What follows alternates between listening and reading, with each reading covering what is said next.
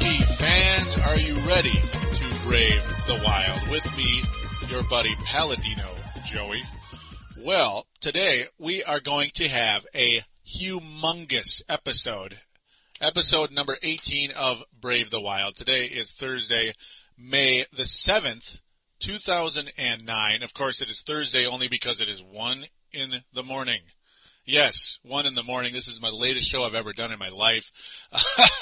That's because I had to stay up late tonight due to scheduling, and I wanted to get this show done tonight. Had an interview, or at least, well, not an interview, co-host with Neil Nate Dog Thiesing. Neil Thiesing, who is a hockey wonk, a definite hockey expert, who joins Brave the Wild today. Definitely excited to have him on board. I'm sure you will enjoy him as well. We have a long show today. Do enjoy it. We talk about the Minnesota Wild. Well, pretty much it's a state of the wild today. State of the wild. We talk about the season, our most valuable player, most disappointment, and most improved player on the team, myself and Neil's choices, along with GM Doug Risebrough, Jacques Lemaire, the firing of Risebrough, the resignation of Jacques Lemaire. So much has happened since the most recent show, episode number 17. It's been over a month, and the reason for that, of course, is lawn cleanups. Lawn cleanups always getting in the way. April and November, year in and year out. Spring cleanup, fall cleanups, they're a pain in the butt, but when you work, in this economy, you need 2 jobs if you're going to survive, and that's just how it is, unfortunately. So again, enough of my life. Great to be back on board as we're coming back with a bang. You could easily say this is the signature show of Brave the Wild to this point in time. And episode number 18 is a biggie. It is spectacular. I hope you enjoy it indeed. Of course, Brave the Wild is available on thesportstuff.com. That's right, thesportstuff.com and on iTunes. Thank you always for downloading and listening to this wonderful hockey show here in Minneapolis, St. Paul, Golden Valley, Minnesota, of course, being my neck of the woods. But do join the message boards on thesportstuff.com. Myself and Neil Nate Dog are members of thesportstuff.com. Of course, Neil doesn't post very much. I wish he would do that more often. But, that's just how it goes. We'll get him to post more often in that Wild section. We need more of you out there, hockey fans. We need you to join those message boards on the sportstuff.com where we can talk more hockey, more Minnesota Wild. We need more Minnesotans on the sportstuff.com. Too many of those East Coasters and California guys. No offense, Dylan Richardson, but we need more Minnesotans on there, dang it. Of course, Dylan Richardson, executive producer of thesportstuff.com, cannot do any of this without him. He is the man. He is our leader, and I appreciate him very, very much. Also, Minnesota.nhlfansite.com. Minnesota.nhlfansite.com. Nice enough to put a link to Brave the Wild. In the front center of their page, there's a link. It says Brave the Wild, Minnesota Wild Show. Of course, do check out that website. There is tons of wild information on there all the time. It is a beautiful website. Do check it out. Thank you again, Chris, the webmaster of that website.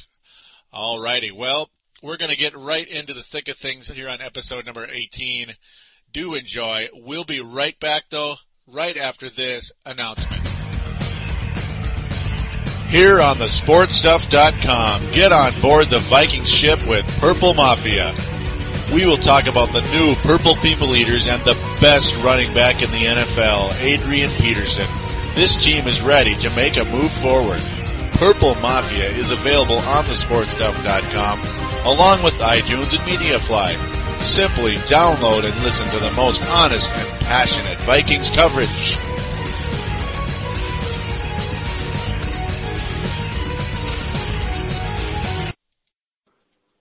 We are here today on Brave the Wild. We are joined by Neil Thiesing, also known as Nate Dog. We are thrilled to have him on board today on Brave the Wild, our first guest on Brave the Wild. And Neil is absolutely a hockey wonk, which means if you spell wonk backwards, it spells no, meaning he's in the know. He knows his hockey. And it's great to have you on board today, Neil. How are you today? Pretty good, Joe. Thanks for having me on. All right, not a problem. It's always a pleasure to have you on board. Today we're going to discuss the Minnesota Wild season as a whole, which in a lot of ways not the this year just did not live up to the hype for the Minnesota Wild. A lot of people expected this team to take a step forward in some direction, though unfortunately we did lose Brian Ralston, who was obviously a huge loss. We lost Pavel Demitra. Some people think that's a loss. I did and I didn't, I guess. We lost scoring, but we lost attitude as well, and he was pretty much injury prone, and to me, a guy who, well, his defense certainly didn't help the team either and wasn't really a fit with Jacques Lemaire. But then he did kill us when he was with the Blues, though. It seemed like he was their main passing guy, and he just killed us when we ever played against him. Oh yeah, like in the past or this current year. No, this current year. Oh yeah, with Vancouver. Yeah, it seemed like every single game Minnesota Wild played against Vancouver, Pavel Demitra scored. That just was so frustrating, wasn't it? I know. I was gonna strangle him. Yeah, me too. I mean, this guy. We gave up Patrick O'Sullivan and a first-round draft pick to the Los Angeles Kings just to rent him for 2 years. Just drove me nuts. Yeah. And he didn't really fit in, and Gaborik was hurt pretty much the whole time. And he was hurt the whole time. Yeah, I mean, it just wasn't a match. Yeah, I got his autograph in Burnsville, and I'm just going to, throw it in the fire. That's how pissed I am. Oh, yeah, I would be. I mean, what a frustrating deal that was, having... I mean, a lot of us were excited at the time because we thought it was going to be the dream team between, with Gaborik and Demitra together, as they were so good in the hockey championships in the past for the Slovaks. But it just they were pretty good together. They'd pass, shoot, and score, but then when it comes to the playoffs, they just fucking blow it. It's like, wow, they can't fucking score. We're shit. Ain't that the truth? Oh, man. It's just, the first F-bomb dropped on Brave the Wild. Look at you. No. But, yeah, it was a really tough go. I mean, Gaborik started off his run with the Minnesota Wild. Of course, he's a topic as well, as we don't know what's going to happen with him now in the off season, and the Wild could have traded him over, the Wild could have traded him over the summer. They could have traded him before the trade deadline of the previous year when they won the division or were on course to winning division, and they didn't do it. They had no foresight, and, that'll be a topic we'll get into the next segment when, we get into Doug Riseborough. I got a lot to say about him, but, that pretty much set the tone for this season. As now the Wild add, of course, Owen Nolan to the mix, Marc-Andre Bergeron and Marek Zidlicky. I personally was excited at the time in acquiring two offensive defensemen, but the problem is they weren't really very good defensively at all, and that it just kind of killed the purpose there, and with no scorers, they couldn't really set anybody up, could they? No, not really. It was kind of tough when you'd see it, they could score, but, they didn't score very often. It was like, we didn't really have any kind of flow, I thought, on offense or really defense either. Yeah, I mean, absolutely. This whole year, I would be watching games, and it's like my first year with this, it was my first full season with an actual Minnesota Wild podcast. Like last year, kind of half the year with Paladino Live, where it was kind of Wild, Wolves, and Twins, and Vikings all mixed into one. That was kind of a tough deal, but man, it's like I was like, oh, good, there's a Wild game tonight. I don't know, do I really, it's like I just got so tired of those 2-1 losses to Vancouver, 2-0 losses. Calgary coming in and kicking us 4-1. It was like, what is going on? Mm-hmm. Yeah, the first line was, I thought, pretty good, but after that, watching Koivu, Nolan, and, maybe Mantinen or Bouchard on the first line, or, Gaborik later, I thought, first line, we had pretty good first line, and, it was exciting to watch them. The offense was just amazing, but after that, I just, flipped the channel. It's not freaking worth watching the other lines. No, definitely not. I mean, I just couldn't believe it. to be honest. I mean, guys like, guys like James Shepard, that guy was just a complete bust this year. He played all 82 games somehow, didn't get scratched once. Excuse me.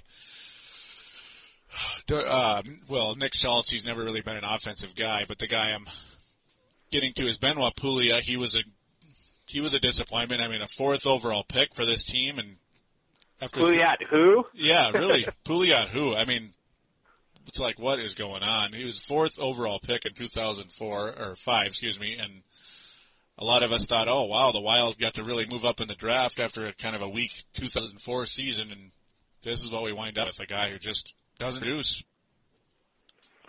Yeah, he's really, out of sight, out of mind, Mm-hmm, totally. The only good part was when he went to Houston, it seemed like he finally started to grow up a little bit. Like he developed a little more consistency. All of a sudden he had the right attitude for like the first time in his career. So that's the one major encouraging part about Benoit Pouliot. Mm. Yeah, I really didn't see much of their games, I guess. I watched, once in a while I saw them on TV, but for the most part I really didn't pay attention to it. Mm-hmm. Yeah, all like the Houston Aeros and such. Yeah.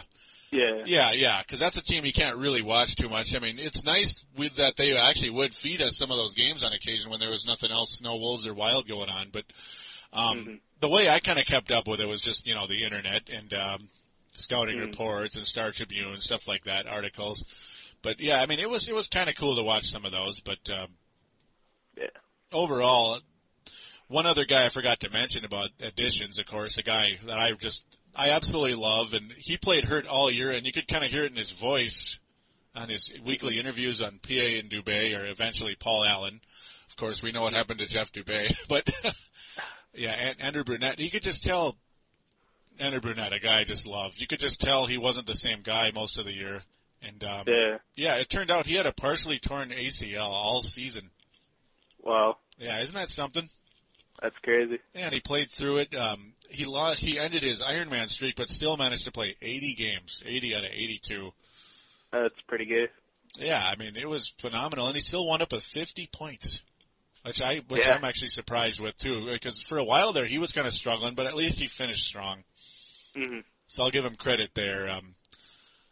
Owen Nolan to me, wow, I mean, that ended up being a really surprising addition with 45 points in 59 games. That just totally surprised me. Led the team in goals, 25 for Owen Nolan.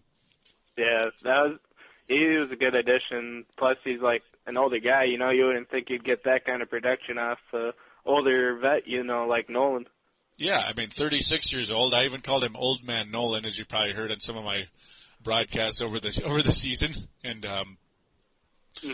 one other addition, Antti Miettinen, a guy who was kind of he's kind of a 3rd or 4th line guy on most teams. He ended up being kind of second, and he produced. He played all 82 games, 44 points. Not too bad. Not too bad. I mean, not like amazing, but yeah. Go ahead. He did pretty good. Miettinen, wasn't expecting much. I've seen him play with the Stars. He's just okay.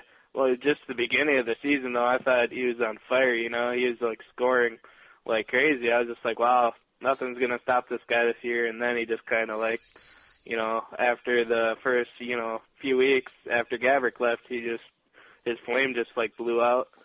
Yeah, it seems like that happens a lot with the Wild. That happened with Eric Belanger last year. How he was kind of like a medium market addition. He started out amazing. You're like, wow, this Eric Belanger, he's the real deal. And then, he kind of flamed out as well.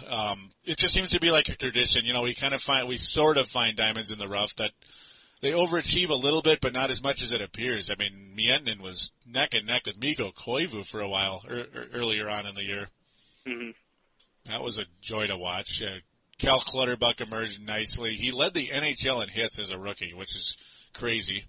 He was like a super freak, man. He was like, checking people like every, someone came by him, they wouldn't get past him without them being on the ice, Yeah, I mean, that's what it was all about with him the whole year. Just boom, boom, and then he turned around and hit the next guy. I just hope he doesn't get a concussion. That's one thing I'm afraid of with that, when you constantly making contact like that. Yeah, the worst injury you could get in hockey, like, you use your knees more than anything else. That's like, if you have an injury to your knee, that'll like pretty much, you might as well just retire, because it's the hardest injury to get, back from. Yeah, absolutely. I mean, and we're hoping and praying that Andrew Brunette, who had surgery almost immediately after the season, as we mentioned, like he had played with a partially torn ACL all year, and it just, you know how you say that, how like a knee, you might as well just retire. It's just amazing at age 35 what Brunette could still do with that type of injury. I mean, that's a guy I continue to come back to, because he to me, he is like a perfect example of who you want to lead your team, or at least be one of the three leaders. Yeah. Yeah. He's a definite Iron Man of the league. Mm-hmm. And a class individual too. Yeah, that's right. Mm-hmm. You just love listening to him on the radio or on TV and anything. And I met him in person a few years back at the Wild Skills competition? Mm-hmm. Yeah, that was really cool. You could just, tell he is what he is. He's not just putting on a mask for like the camera or the microphone. I mean, that's who he is. Yeah. He's one of those people who are just for real, Mm-hmm. Nothing fake about him, Yeah, he'll tell it like it is, and also, he'll just be like kind of like a gentle leader for your team. I mean, he's a guy I would gravitate towards if I was a young, well, I guess a 29-year-old vet now, but but if I was on the team, I would gravitate to that guy. Yeah, I was pretty mad when he left Minnesota. I was just like, what? You got rid of him? It's like, what the hell are you thinking? Mm-hmm. Oh, absolutely. I mean, and Doug Risebrough admitted he made a mistake, and that was the first time I ever heard him say it, and the last time I ever heard him say he made a mistake is letting him go to Colorado. Remember, he was a factor for Colorado against us in the playoff loss last year, 4-2 against the hated Colorado Avalanche. Yeah. Mm-hmm. Yeah, when he scored that game-winning goal, that was like the happiest moment in like Wild history. That was Oh yeah, the one against the one where he actually scored against Colorado in 2003. That was spectacular. Yeah. Yeah, like then to see him come back and score against us in the postseason years later when we played Colorado again, that was just kind of weird. Yeah, it's kind of like, that was very weird. Yeah, it figures. That was like hockey god weird. Oh yeah, it's just the way it goes, I guess. Yeah. We're just lucky to have him back for like the final 3 years or so. And one final guy, well, I guess two people, second last guy I'm going to get into, Pierre-Marc Bouchard, who started off the season like basically this guy was completely invisible. Sorry, as I'm like searching for the word for some reason. Lucky enough to finish with 46 points in 71 games, but for the longest time he had like 3 points, 6 points till like halfway through December, and it's like, what is going on? We just signed him to I believe, 5-year deal. We literally just signed him when he was in a potential trade rumor for Olli Jokinen. And could you imagine Pierre-Marc Bouchard and James Shepard for Olli Jokinen right now? That wouldn't look too bad, but that was really painful to see. I mean, thankfully he stepped it up as the year went on, but certainly underachieved in the main frame of things. Did Pierre-Marc Bouchard? Yeah, that was tough. He definitely has room for improvement. He likes to hold on to the puck a lot, and sometimes it's good. Like, you watch in the playoffs now, you see, like, the Washington Capitals, like, they can hold on to it and spin around people, like, so easily. Yeah. Like, it's good that way to get away from people, but, you got to get that puck to the person in front of the net, That's what it's about, scoring goals, Yeah, who cares if you can, like, spin around people and, do all this fancy shit, Yeah, I mean, that's pretty much what he does, a little bit too much. Yeah. And, I mean, it's definitely affected him to this point. What I'm amazed with Pierre-Marc Bouchard for the most part, this year he finally did have injury problems, unfortunately, as I mentioned, 71 games. But in the past, my goodness, it was like 82 games, 81 games. For someone his size, at least he's durable, and that's the one major thing I like about him. Knock on wood. Yeah, knock on wood. Yep, you can hear that. Yeah, I mean, early on in his career, the only reason he didn't play 82 games or something is because he kept getting scratched because he was just, so raw. But one final player I'm going to get into until we get to our bit about most valuable, biggest disappointment and biggest surprise. Brent Burns, who also took a step back this year, unfortunately, after just a huge breakthrough season last year with 43 points and just totally surged for the Wild as a defenseman last season. This year, Jacques Lemaire, due to our lack of depth up front with injuries to guys like Pierre-Marc Bouchard and Gaborik especially, they moved Brent Burns up to forward, and it really seemed to screw him up. Mm-hmm. Yeah, definitely. Just didn't seem like he was, had the same kind of sense, because what he was good with when he played D was stepping up on forward one, the time, the best time possible to get up there. Yeah. He was always open in front of the net when, he saw the lane there, but, it totally changes your perspective of, once you go to forward, you got to find different lanes in front of the net, and, you just don't have the same kind of shot as you do when you're, defense. Yeah, because defense is a lot more slap shots, a lot more setting up other players, especially on the power play. Yeah, like you're trying to just get the puck on net, and Burns did that a lot last year and was able to get those 28 assists because, a slap shot not only, can get in, can score on occasion, which isn't all the time, but it's to set up rebounds at least for other players, like maybe Andrew Brunette, who's classic at, sniffing in rebounds. Yeah. Or sticking in rebounds, excuse me. Bad terminology, I'm fired. No. But yeah, I mean, at this point in time, to me, is now we're going to slide in after talking about Brent Burns. Oh, real quick, another major thing of note, Brent Burns, of course, only being able to play 59 games this year, 27 points as a whole,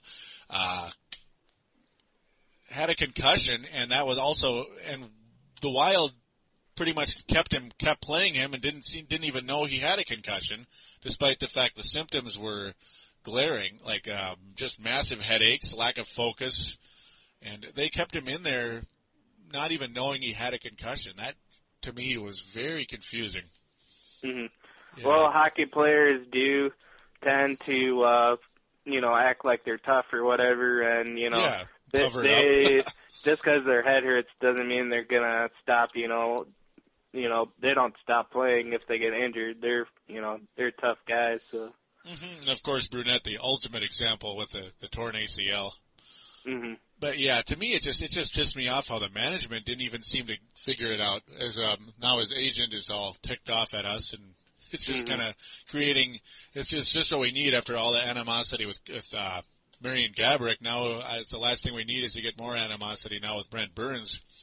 As long as he doesn't get any more concussions, because when you get that first concussion, the next ones can come pretty easily, Yeah, it just gets easier and easier and easier as we've seen over the years, especially a guy, I don't even want to say his name, but I have to, Eric Lindros. Ugh, no. Eric Concussion Lindros. Mm-hmm. It's like you just touch him. No. Yeah, any career, though, if you get a concussion, you're going to, likely chance you're going to get a next, and the concussion the next time you get hit is like 50%, Yeah, and that's frightening. Yeah, it's career ending. That's what it is. Mm-hmm. Steve Young. Yep, Steve Young, former 49ers quarterback, is a big example there. Mm-hmm. But yeah, now we're going to get into our most valuable player for the Minnesota Wild. And to me, the most valuable player for most of the year, I would have said Mikko Koivu. I mean, I would have said it in a heartbeat, but just something wasn't right about Mikko Koivu later in the season. So I'm going to go with the guy who made the All-Star team, Nicklas Backstrom, who absolutely kept the Wild in so many games this year. He was absolutely the man that led this team this season with 8 shutouts, 37.5 and 24 win-loss record, save percentage of over 92, goals against average 2.33, and like I said, this guy kept us in so many games this year, and to me, Nicklas Backstrom is your 2008-2009 Minnesota Wild most valuable player. And he is in the 1 to 3, or he's probably around the 3 range in the NHL for goalies this year. He's just been, outstanding. A top 3 goalie in the entire NHL. Yeah, absolutely. Him and Tim Thomas, and I guess to me right now it's those two. Mm-hmm. And maybe Brodeur, I guess, pretty much because he's always going to be there. Yeah, he always gets the shutouts. Mm-hmm. So is Nicklas Backstrom your choice for MVP? I do definitely like Nicklas Backstrom. I think he's an amazing goalie. You can't get much better than that. But yeah. I'm going to give you a different guy. My MVP for this year is Olin Nolan. That's not a bad choice. Go ahead. 59 games played, which is, he's an older guy, so he's not going to play as much. Yeah, but lots of injuries. 25 goals, the most, of the whole team. Yeah. 20 assists, which is not bad. And 45 points for this year, which is pretty damn good, Yeah. I mean, that's not a bad choice at all. I mean, he almost looked like a poor man's version of what he was at San Jose. I mean, he really stepped it up this year. Like his best season since he was with the San Jose Sharks years ago. Yep. Just amazing. I mean, nobody would have thought he would have led the team in goals this year. Just nobody. I know. Just beautiful. I thought he'd be like a role player at best. Yeah. But like Eric Belanger, oh goody. Yeah, it was like he has so much experience. It's like when I watched him play this year, like he could find those gaps like no one else. He knew where to sit and where to wait for that pass. And with Bouchard feeding him those passes, it was like, gold, it's money in the bank. Absolutely. It was a wonderful, wonderful thing to watch this year. A couple other people have named him MVP. A guy on KFAN, Brandon Molesky. He's a big giant hockey guy who's actually on Beyond the Pond as well. That's another show on KFAN which aired on Saturdays during the hockey season. But so definitely good pick. Neil, as you know your hockey. So now we're going to move on to the biggest disappointment of the year. And there's quite a few on this team, quite a few. But a guy who was able to stay on the team all year, I got to go with James Shepard. As last year he showed so many signs that he brought so many intangibles to this team. He was able to knock the puck loose from somebody. He was able to score goals. He had a really solid rookie season as a 19-year-old rookie. For a guy who was raw as he was, he looked like a factor last year. The numbers weren't necessarily there, but you had to figure there was some type of there was going to be a major step up this year, maybe up to at least 40 points. Instead, gets 24, which he's lucky he even got that because he finished fairly strong. Yeah, and then he made an idiotic comment early in the year. Even if you agree with it, it's still stupid. As he said, he said in a more offensive system, I would have way better numbers than in this system. That's just being a divisive and way out of line for a guy who's 20 years old. Yeah, that's part of being young, I guess. You say stuff and you don't think it's going to come back and bite you in the butt, but it does. Yeah, it totally does. Absolutely. I mean, James Shepard, by the way, only 5 goals in all 82 games. 5 goals. That's pretty weak.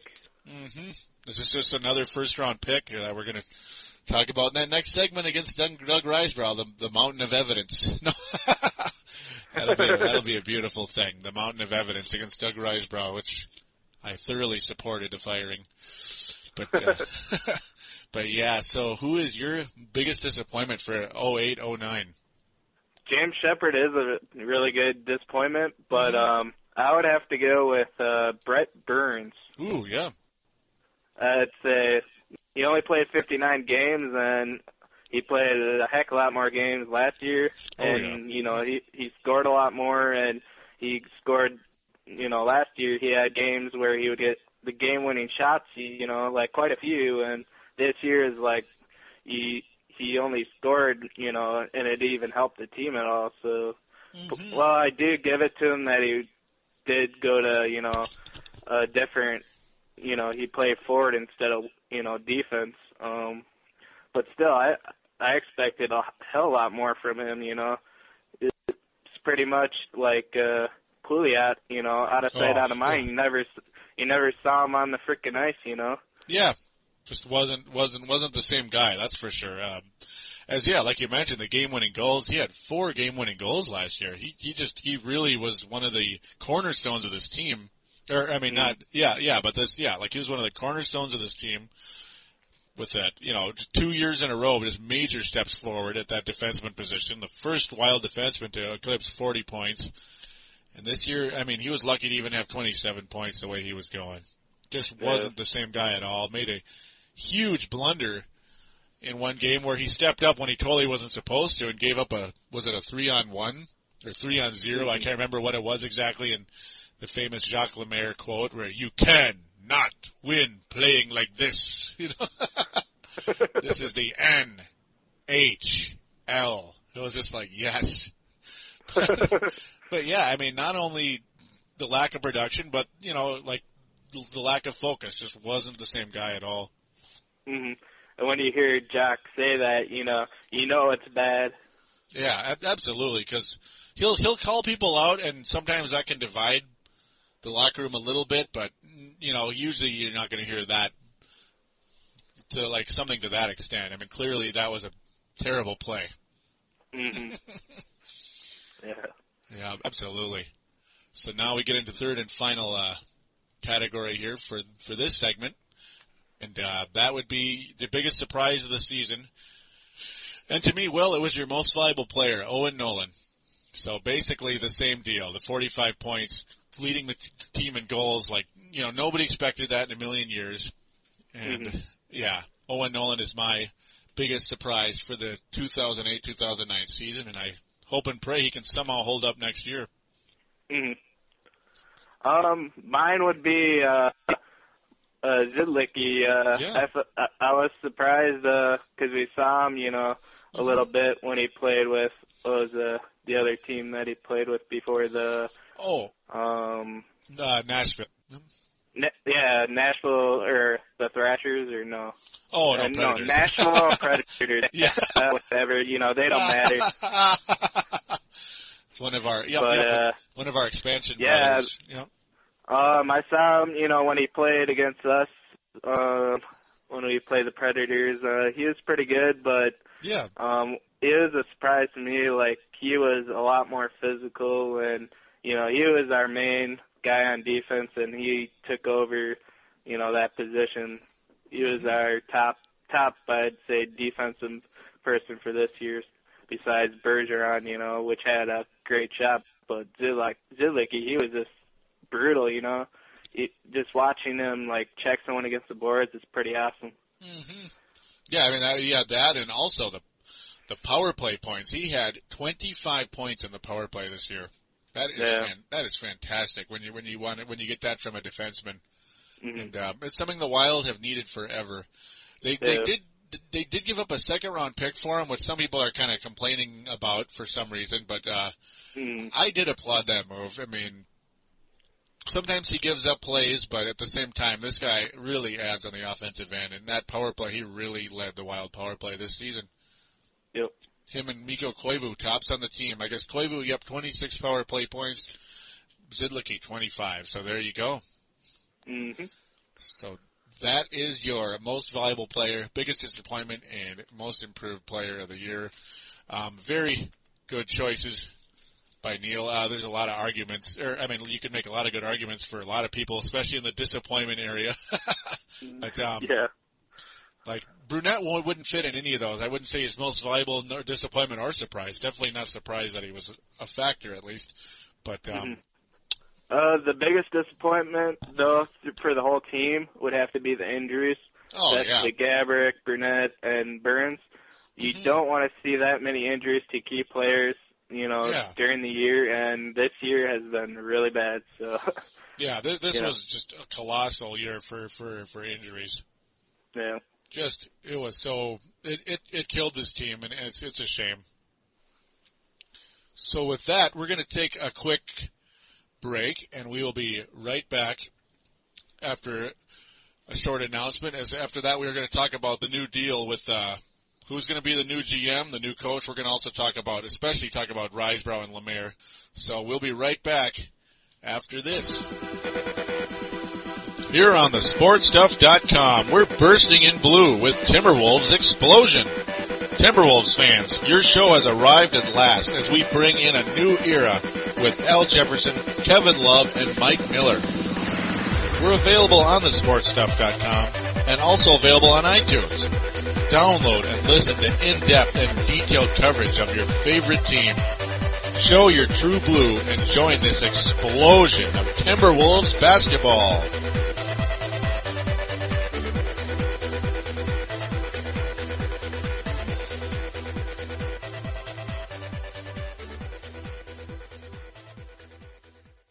And we are back here on Brave the Wild. Thanks again for joining us.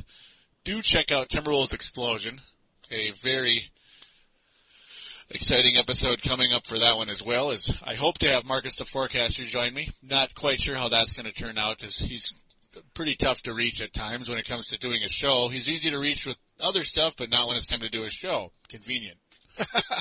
But Neil definitely, he's one for one. I love it.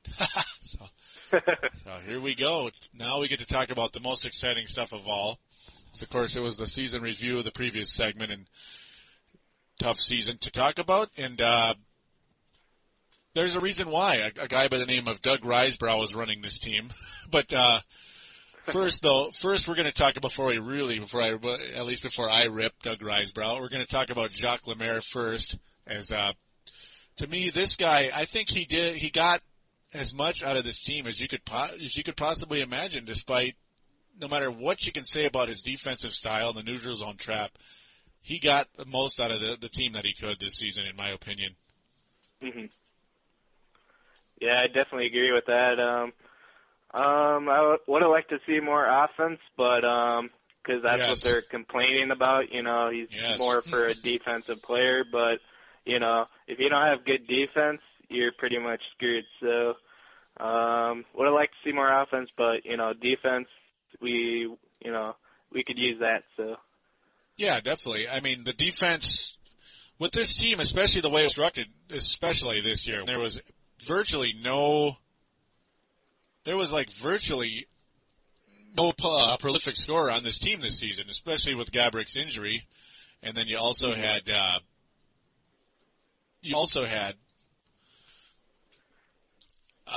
like the losses of Brian Ralston, the losses of Dimitra, as much as, you know, he's a debated individual. I couldn't stand him, but other people out there, I'm sure, appreciated what he could do.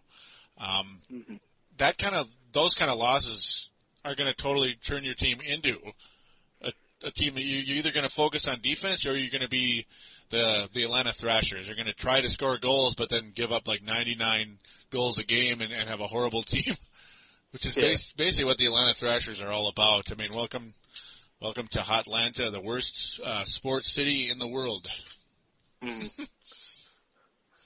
Yeah, which I think the Eastern Conference kind of lacks defense anyways. They're all about, you know, high scoring and stuff like that. So.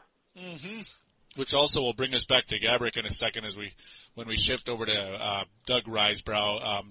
Jacques Lemaire, though, one quick thing, though, that I'm going to say about Jacques Lemaire, this may upset some fans out there, probably not too many, as when I make the point, they'll understand, I'm hoping, is, now Jacques Lemaire did get the Wild to overachieve, especially in 02-03 when he guided the Minnesota Wild to the conference finals with the Wild only had the 6th seed in the Western Conference. They were able to take out just prolific teams in Colorado and Vancouver, back-to-back rounds, just dramatic 7-game series, where in both series they were trailing 3-1. They won game 5s on the road, which are just unbelievable, and game 7s on the road, which are even more unbelievable. Back-to-back series, it was stuff that I'll remember the rest of my life, and Jacques Lemaire absolutely was, you know, a major part of that. Of course, Marian Gaborik had the only good playoffs he'll probably ever have in his life. A lot of us thought we finally had a clutch player in Minnesota, which seems to be against the rules here. Yeah. Guy who can lead your team in the postseason. But to me, you know how they say the NHL had to adjust to Jacques Lemaire's coaching style, right? Mm-hmm. And yeah, that was a major thing. He was that good that teams, the Wild couldn't sneak up on anybody anymore, and people adjusted to it. But here was the problem, though. Here was the problem that reared its ugly head. When teams adjust to you, and coaches and coaching schemes adjust to your style of play, mm-hmm. you need to make adjustments, and the Wild refused to do that. Yeah. They refused to do it, and to me, that was the major flaw in the Wild's coaching scheme, in my opinion. Mm-hmm. Yeah, it seemed like they were kind of going, for the same kind of, players. They never tried to seem to step out of, their comfort zone. That's for sure. Yeah, it seemed like that's what it was all about, was comfort zone with the Minnesota Wild. That's just, and now as we get into this guy named Doug Risebrough, I mean, it was all about comfort zone, especially with Risebrough. And, hey, the arrogance of some of the upper management with this team is, regardless of who's on this team, be it Gaborik or Dimitra or whoever, or, Stefan Veilleux for crying out loud, is we're going to continue to sell out hockey games because we have not failed to sell out a single hockey game. And, yep, state of hockey. Yeah, and that was kind of the arrogance and the fatal flaw with guys like Doug Risebrough, where he just seemed to have this attitude where he didn't really he didn't like to be corrected at all. Like, that wasn't the best move ever, and he would just pretty much react like, how dare you even question what I'm doing? I know way more than you'll ever know, and that's all there is to it. And yeah, and that's kind of how corporate is, Oh, they absolutely. They don't see anyone's point of view, but they're, what they think is right, and, it's my way or the highway. My way or the highway, and that's the way it was with Doug Risebrough. A lot of people say he wasn't the easiest guy to work with either, which is, I can understand that's probably going to happen, as a lot of coaches and GMs have huge egos out there. But now they started off really good, as I'll just go through the first round here super quick. They started off really good, of course, getting Marian Gaborik, the prolific scorer, a franchise winger, as they describe it, and he really is a franchise winger with his talent. The injuries make you wonder if he's really a franchise player or not, but you can't really, nobody saw that coming, of course. Mm-hmm. Yeah, and then the second year, at first it looked like a disappointment because it took forever for him to develop, but Mikko Koivu definitely developed into a really good player. That was a nice pick, but to go back on the Gaborik situation with the Risebrough. Yeah. His agent, who is his brother, Gaborik's brother. Yeah. I guess Risebrough and his brother did not see eye to eye whatsoever, Yeah, that's been an issue too for quite a while. Mm-hmm. But I'm gonna throw a curveball at you. Uh-oh. What's the chances of Gaborik coming back to the Wild this year, because Risebrough's gone? Ooh, and Lemaire's gone. Yeah. Oh, go ahead. Jacques Lemaire's gone, so that was also Gaborik's complaint, was about not having as much offense as of a scheme as he wanted here in Minnesota. So if we can get someone with that offensive that spark, that awesome scheme of offense, if we could get a coach like that, and management who are going to bring talent to this team, who knows, That's the key. Yeah, I mean, it really is about would he be willing to stick around? Because there could be some hope with that. Excuse me, I'm having trouble talking here. He has very little history with Craig Leopold, whereas with Negley, I don't think there was really a huge animosity with him, but with Wild management in general, there was a lot of animosity because the coaching style, the lack of free agency. Marian Gaborik was furious how the Wild never seemed to make moves at trade deadlines. They never did. Like Chris Simon, instead of guys like maybe a Marian Hossa, who's his best friend, by the way, or, maybe they could have made a bigger push for Peter Forsberg, I thought, the other year. I don't think they really made a good enough push for him. Mm-hmm. And it's just typical Doug Risebrough there. Whereas, a franchise that I think is doing a really good job is the Washington Capitals. Oh, yeah. What a recovery they've made. What? Oh, I said what a recovery they've made. Yeah, I know. Just beautiful. They have Ovechkin, which was an awesome, draft pick.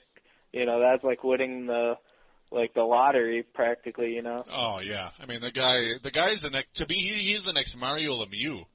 And that's I'm trying to be careful saying that, but the guy scores goals better than anybody I've seen since Lemieux. Mm-hmm. He just gets around anybody and everybody he wants. And, I mean, there's one goal where he's literally falling over, yet he maintains control of the puck and scores.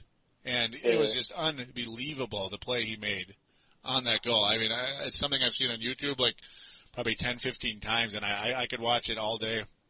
Yeah, they still talk about it, like it's even Gretzky is saying that it's the best goal he's ever seen. Yeah, it really was. Yeah, I mean, it's the best goal I've ever seen. That's for sure. And if Wayne's saying it, then it has to be. It has to be the best goal ever, because that guy was the best. Mm-hmm. But it was weird too that it was against his team. Mm-hmm. It kind of figures, doesn't it? Yeah. Yep. I guess there's Ovechkin's opportunity to say, "Here you go. Mm-hmm. Let's show the greatest ever what I can do. Maybe I could be at somewhere near his level at some point in time." But we need management on the Wild that can mirror what the Washington Capitals did, because he also brought in like great talent like Federer, like an old vet like that. He was an awesome addition onto that team. Mm-hmm. Oh yeah, Sergei Fedorov. Yep. Mm-hmm. Yeah, and then another team majorly that has that really built a foundation of players is the Chicago Blackhawks. It's like I hate to say that, as a lot of us old North Star fans hate the Blackhawks, but yeah, they put together one heck of a core of players over there, and they have a chance to be something pretty special. Mm. The Wild need to do that ASAP. And as I go real quick now, back to Risebrough and his draft history. Now his third draft pick was Pierre-Marc Bouchard. That wasn't too bad.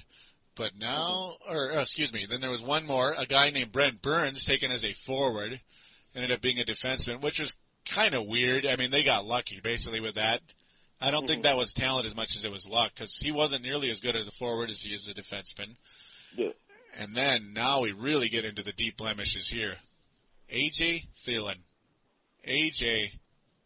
who was taken in the first round by the Wild, never came close to even making the team. He was so horrible.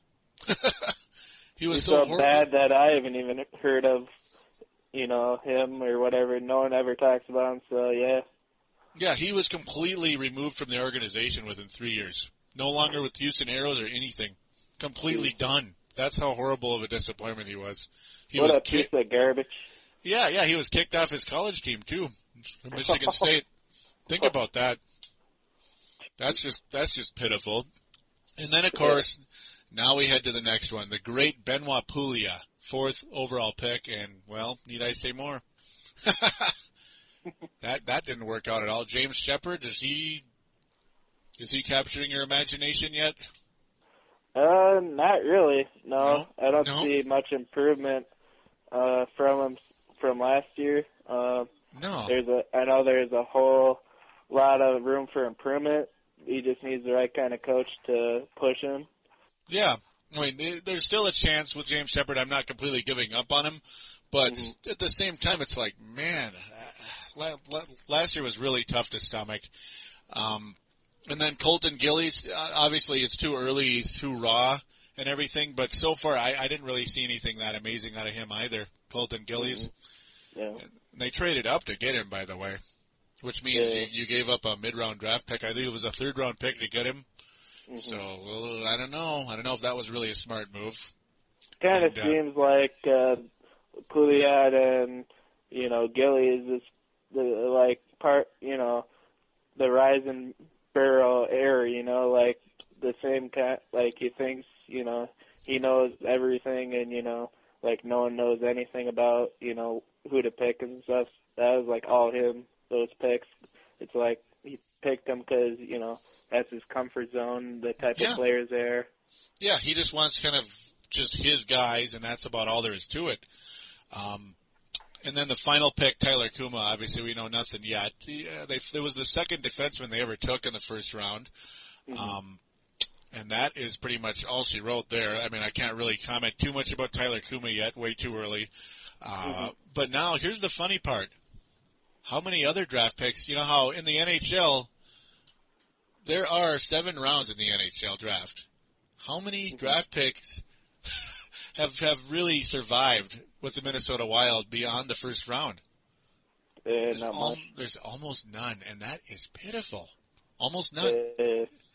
Yeah, I mean, now here's one. Nick Schultz, that was okay. Second round pick. That was an okay one. But he's just a stay-at-home defenseman, and he's just a role player. Pardon me, Nick Schultz fans out there, but he's just a role player. Uh-oh. I heard that. No, okay, but yeah, maybe that's Doug Risebrough, right? trying to say, hey, Probably. Stop it. No, or it's Nick Schultz. But yeah, I mean, one that was an okay pick, but I mean, it's not like he's a franchise goalie or anything. That would be, excuse me, what am I saying? That would be, why am I blanking right now? Josh Harding. That was really embarrassing. But yeah, Josh Harding, that was a decent draft pick. Not too bad. That one I'll give, Risebrough credit, at least somewhat. That was an okay pick. Other than that, gosh. Yeah, it wasn't bad when we got, we had to get rid of, Manny Fernandez because, it just wasn't working out. He was a really good hockey player. It's just too hot and cold. Yeah. It too seemed like he wanted too much and whatever. Yeah, it's like when he's doing well, he's great, and then one thing goes wrong, and he just lose it, and he'll get you killed. That was where Manny's problem was, and where Backstrom's strength is. I mean, he is just an even keel guy. My personal most valuable player for this season, but yeah, that pretty much is all she wrote. Other Stefan Veyu, a 3rd round pick, he's on the team. That's great, but again, just another grinder. They've never been able to find a diamond in the rough, like say in the 4th round and such. I mean, Andrew Brunette was taken in, I believe it was the 6th round. I mean, wow, that was a fantastic pick by the Washington Capitals. Of course, he's not there. He barely played there, but still, they found somebody, or at least somebody picked him up later. Whereas the Wild already got him when he was like leading the Atlanta Thrashers in scoring years ago. Yeah. So that's one of those deals there. Doug Risebrough's draft history, to me, absolutely pathetic. And you look at the Houston Aeros, there's nobody on that roster right now that tells me the Wild has much of a future at all. It scares me. Oh, go ahead. And that always seems to happen to management. Like, they pretty much don't get rid of him until, like, the team's futures is, like, in the dumps, Yeah. It's very frustrating how they didn't make a move sooner. I wish they did. But that's the deal. I mean, that's all she wrote with Doug Risebrough. A lot of people out there, I mean, people were defending him for some strange reason, saying, we had a competitive team, and how many playoff series has Columbus won? They made their first playoff appearance. The Wild made their 3rd last year, but, well, that doesn't mean mediocrity makes you great, though. That's my argument, and I don't want to be compared to the Columbus Blue Jackets. I'd rather be compared to the Pittsburgh Penguins, the Chicago Blackhawks right now, and the Capitals, I think people defended Riseborough because he is like, he doesn't, well, besides this year was totally visible, all of his, weaknesses and all the mistakes he's made. Since it's, been one of the, we won the division, last year, so it's like, this is the first year that it's like, holy crap, what are you doing, for us? Pretty much nothing. Yeah. I mean, this year it really reared its ugly head more than ever. But, I'll admit I was getting frustrated with him the last 2 years or so. Mm-hmm. Like last year I was kind of thinking, I don't know, something's got to happen here. But, Mm-hmm. I was probably more quiet about it than I should have been. Uh, Yeah, I mean, the frustrating thing is those draft picks, and there's just nothing there. Whereas now we're looking at possible replacements. To me, well, there's three major ones. Chuck Fletcher, assistant GM of the Pittsburgh Penguins. He's the son of Cliff Fletcher, who's been around the NHL forever. He's been an NHL executive forever.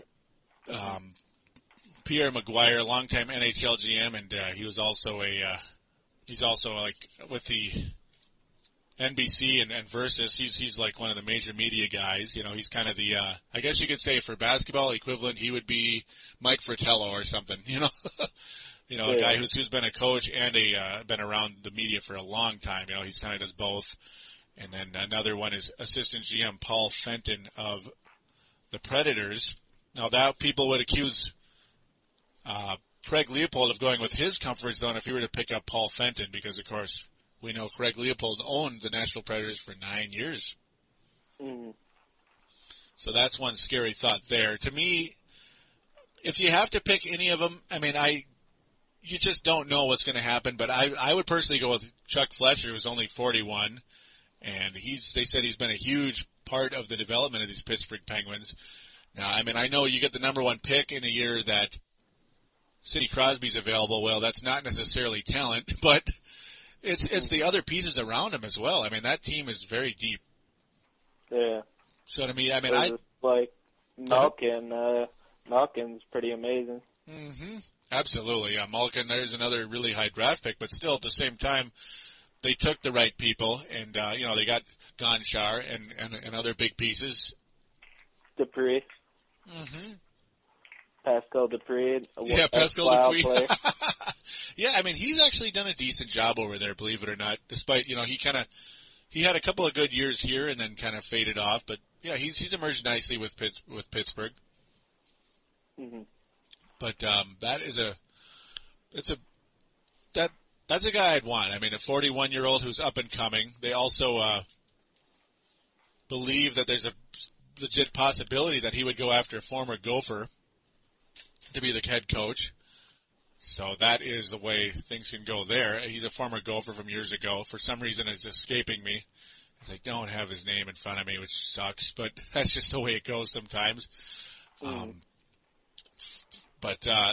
would probably excite fans the most, picking up that guy, I guess, at this point in time. Some of these other guys, been around. Pat Quinn is kind of one of the people as well. It's another guy to kind of look at. I heard something about the Canadiens coach maybe coming here, kind of like Jack came from the Canadian organization. Guy Carbonneau? I think it's so. Yeah, like the guy that was just recently fired, right? Or do you mean the current one? I don't know if it was the current one or the one that just got fired. Maybe it's the one that just got fired. Yeah, because I got to think it must be Guy Carbonneau, because Bob Gainey is Bob Gainey's the GM over there. So, obviously former North Star coach. That'd be kind of interesting to have Bob Gainey back, but he's the guy that guided the North Stars to that 91 finals. That would have been, I mean, it'd be fun, but I mean, he's pretty much the guy over there in Montreal, at least the boss right now. That's the second time he's done that in recent years, fired the current coach and took over for the last couple of months of the year. But that's pretty much the deal with that. Do you have any preference in these guys, or is it kind of hard to say at this point in time? Yeah, it is kind of hard to say at this point. I would like to see the guy who just got fired from the Canadiens. I would like to see him as the new coach. I think he might be able to bring over Sakko Koivu. Oh, yes. Yes. And that would just be amazing, connecting those two, the Koivu brothers on the line, kind of like the Bash brothers. Yeah, the Bash brothers, and you could also, and you could kind of compare them to the Sedin twins as well. Mm. So I know they're on our hated rival Canucks, but at the same time, talent is talent, and Saku Koivu. Yeah, I mean, that would be pretty cool. There has been talk about that for a while, that'd be a good combination, and now, there is a distinct possibility of that happening. Mm-hmm. Especially if we lose Marian Gaborik, we're going to have tons of cap space, so we'll see. I just wish we could get rid of Kim Janssen. You talk about a guy who's hogging up cap space and is not nearly as talented a player as his, cap figure would determine, as you could say. There's another Risebrough special right there. Yeah. Yeah, I just hated Kim Janssen, especially his first year here. I wish he was kind of like how the Twins, management, don't pay the player more than he's worth, Yeah, I mean, sometimes you have to do that. And that was the only reason I was okay with the Wild losing Brian Ralston, because sure, they had him they got a sweetheart deal with him the first time around, and then he, had 3 30-goal years in a row, and then he wanted $5 million. And in the NHL, that is a load of money, and it kills you. It kills you salary cap wise, signing a guy for $5 million a year, especially when, like I said numerous times in Paladino Live last year. Mm-hmm. Sure, he scores 30 goals, but he's never good in the clutch. You need a goal now, and he's going to get it for you. That's what used to drive me nuts about Brian Olsen. And I used to piss off other Wild fans when I talk about trading him for like a defenseman or something. But I guess we saw what happened this year, losing him and then getting a better defenseman. It still didn't help this team very much. Mm-hmm. No. But that's pretty much the bit. Overall, I guess that pretty much wraps up things for now. Yeah, it's pretty good for, so far, the 2009 the season, Mm-hmm. Not much more that we can go through. Yeah, there's not much more we can talk about at this point in time, and of course we're still impatiently, and I'm going to emphasize impatiently, waiting for the Wild to make a move. They got to hire a GM sooner or later. It's just we just sit here the last 3 weeks of just pure silence until this week. Finally, they're talking about it again, but still no action. So that's pretty much going to be the next show, I guess, is when there's finally some type of announcement of who it is. And they need to get someone in there before the draft begins. They got to get things, steamrolling because, the more time that, in between now and the draft, yeah. Yep. The more time in between now and the draft, the better, because you got to just get the guy with whatever his philosophy is, and he can just be ready to go. Mm-hmm. That's the key. So I guess that's where we stand at this point in time. Of course, you need the coach too, and what kind of players he's going to want, and the GM has to hire him. It's like, hurry up, guy. The Wolves need to do the same thing, by the way, too. Mm-hmm. But yeah, well, this has definitely been the longest and most informative version of Brave the Wild, and this has been a blast, Neil. We definitely got to have you on here again. What do you say to that idea? Thanks for having me. Yeah, absolutely. It's been an awesome time, I learned stuff, and, it was fun chatting with you about the Wild. I do love hockey. Minnesota all the time, so. Absolutely. Yeah. Well, we'll definitely be getting this thing together again very soon. Maybe for that new GM signing. Oh, yeah. Well, we will talk again. We will be back. All right, we will be back. As Gaborik said when they defeated the Colorado Avalanche in that 2003, he said, "We are coming back." No. I still remember that. I have a psychotic memory, as some of you listeners out there probably would notice.